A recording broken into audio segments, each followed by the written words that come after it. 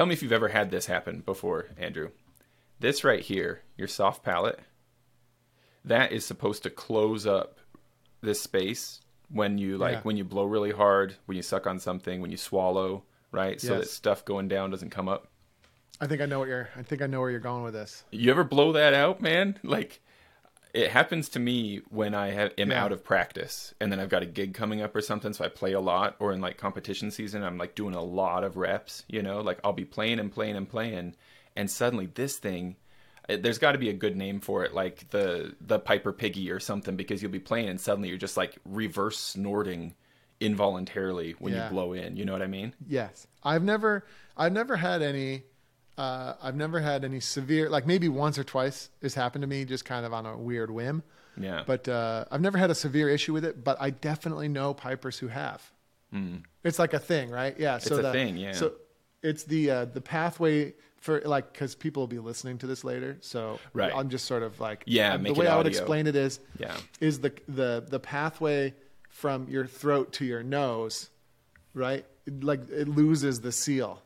And it's like super uncomfortable. It's like when it's like when you accidentally sneeze when you're drinking ginger ale.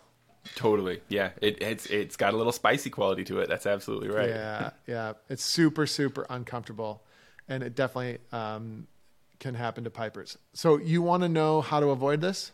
Yeah, I think so. You know, like honestly, as I was setting it up, I was like, is it only me? Maybe I'll bring this up and Andrew will be like, that's just you, James. Sorry, man. So it's not only you. However, and I'm not a medical doctor, and I don't know any. Yeah, and I don't know any. Like, I don't know any absolutely for sure. I don't know absolutely for sure that this will solve the problem. However, the first place my mind goes when you mention that is just your bagpipe's not set up right. It's set, your bagpipe is set up to be too difficult to blow, and maybe it is not too difficult right at this moment, but maybe what you've been doing over the past several weeks has been too much. And so the strength has given out, although you would think that the strength would increase over time, but it could just be overuse, and it could, you know what I mean? Like it could be overplaying. It could be overplaying a bagpipe that's not set up correctly. Mm-hmm. And then the next question is obviously, what do I mean by set up correctly? And then I think there's just basically an epidemic of, in the bagpipe world, of bagpipes that are too hard. So we need to set up a bagpipe that's not too hard, that's not taking too much air, where the chanter reed is not too hard. And if you do that, I would think the likelihood that that's going to give out on you would decrease. And then the other thing is, if it doesn't, it's an indication that we need to try and decrease the overall strength of our instrument further.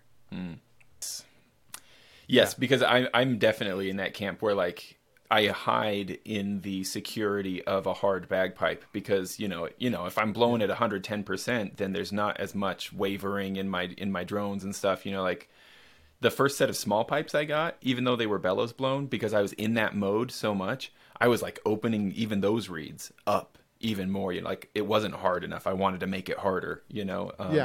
Which I see now that was never really doing myself any favors, but I've done it for years on end, There's a little bit to be said for that, but we want to be really careful. One of my themes of 2023, we want to be careful not to major in the minors. Right? Ooh, that's classy. So it's absolutely true, and as a matter of fact, when I first joined the SFU pipe band, in retrospect, that's what they did. Because I was a big sort of burly, strong kid, right? So they gave me a nice hard reed. And what that can do, if you can manage it, right? Well, if you can manage a hard reed, that can cover up fundamental problems with the steadiness of your blowing. Yes. Right? And the tonal quality, and then therefore, and then also therefore the quality of your tuning and like, your ability to hear intervals and stuff. It can cover up your deficiencies because you just have to blow so hard to just keep it going. And those reeds tend to be very stable. Like, so even though they're hard, they tend to be very stable and not move around and pitch a lot, blah, blah, blah, et cetera, et cetera. So that's all true, but that's majoring in the minors. And if you're learning how to do something really, really well, we don't want to cover up the problems that we have, right? We want to just work on the problems that we have and get better at them. right?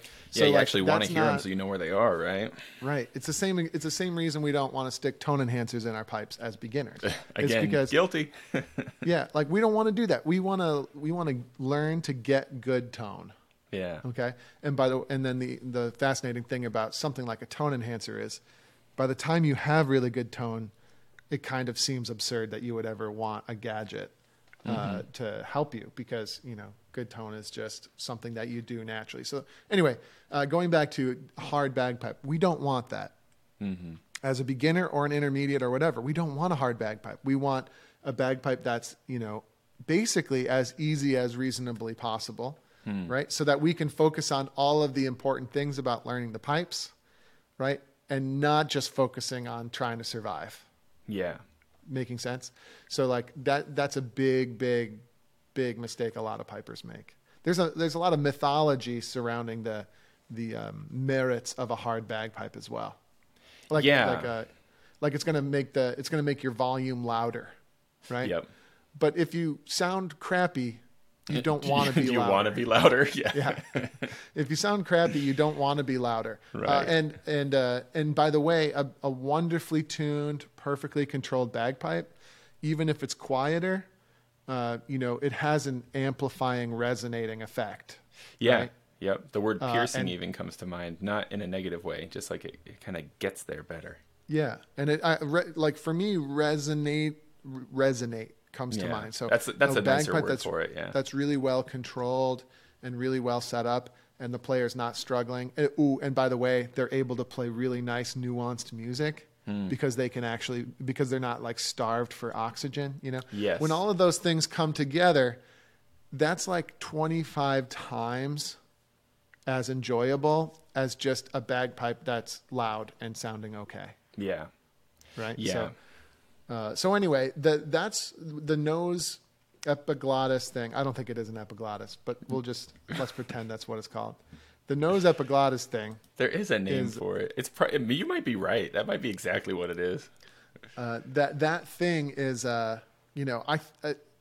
my gut feeling is it's a symptom or a result of not managing the strength of your instrument well. Yeah, that totally makes sense. Like, as I think of my own experience, like when that happens, it's maybe not necessary. Like, there might be 2 or 3 factors that could be the culprits, and wheedling out which one it is, I suspect that probably the main thing is like blowing too hard, basically.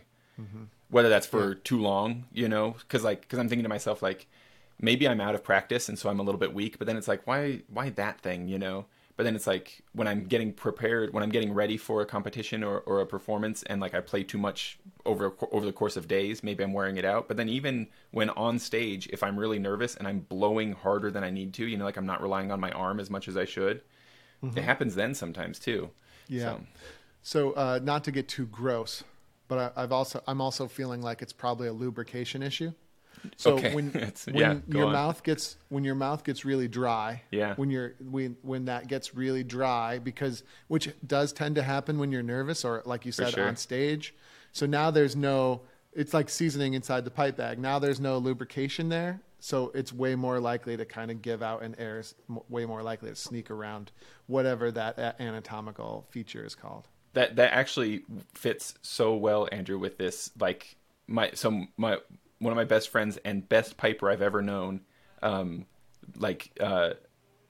what he told me, his like colloquial fix for this, right? Colloquial. I don't know if that's the right word for it. Again, not a medical doctor, right? But what Just he told gargling?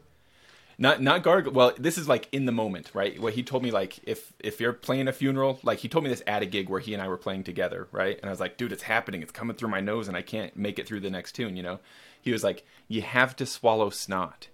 He's like, don't take a drink of water, right? Snort up all the snot you can get and swallow it, and that'll help it close. Personal, but yeah, yeah. All right, so there you go. Let's move on. I'm tired of talking about snot. Hey everybody, Andrew Douglas here from the Piper's Dojo, and I just want to say thanks so much for listening to today's iteration of the podcast. If you enjoyed what you heard here today, it would be super helpful to us and to a lot of bagpipers out there trying to find us if you could give us a top-notch review on whatever platform you're using to listen to this podcast, particularly Apple, iTunes, and Spotify and things like that. Your review would be really, really helpful. So if you have a moment today, definitely go over there and help us out. Other than that, until we meet again on the podcast or somewhere else, thanks again for listening.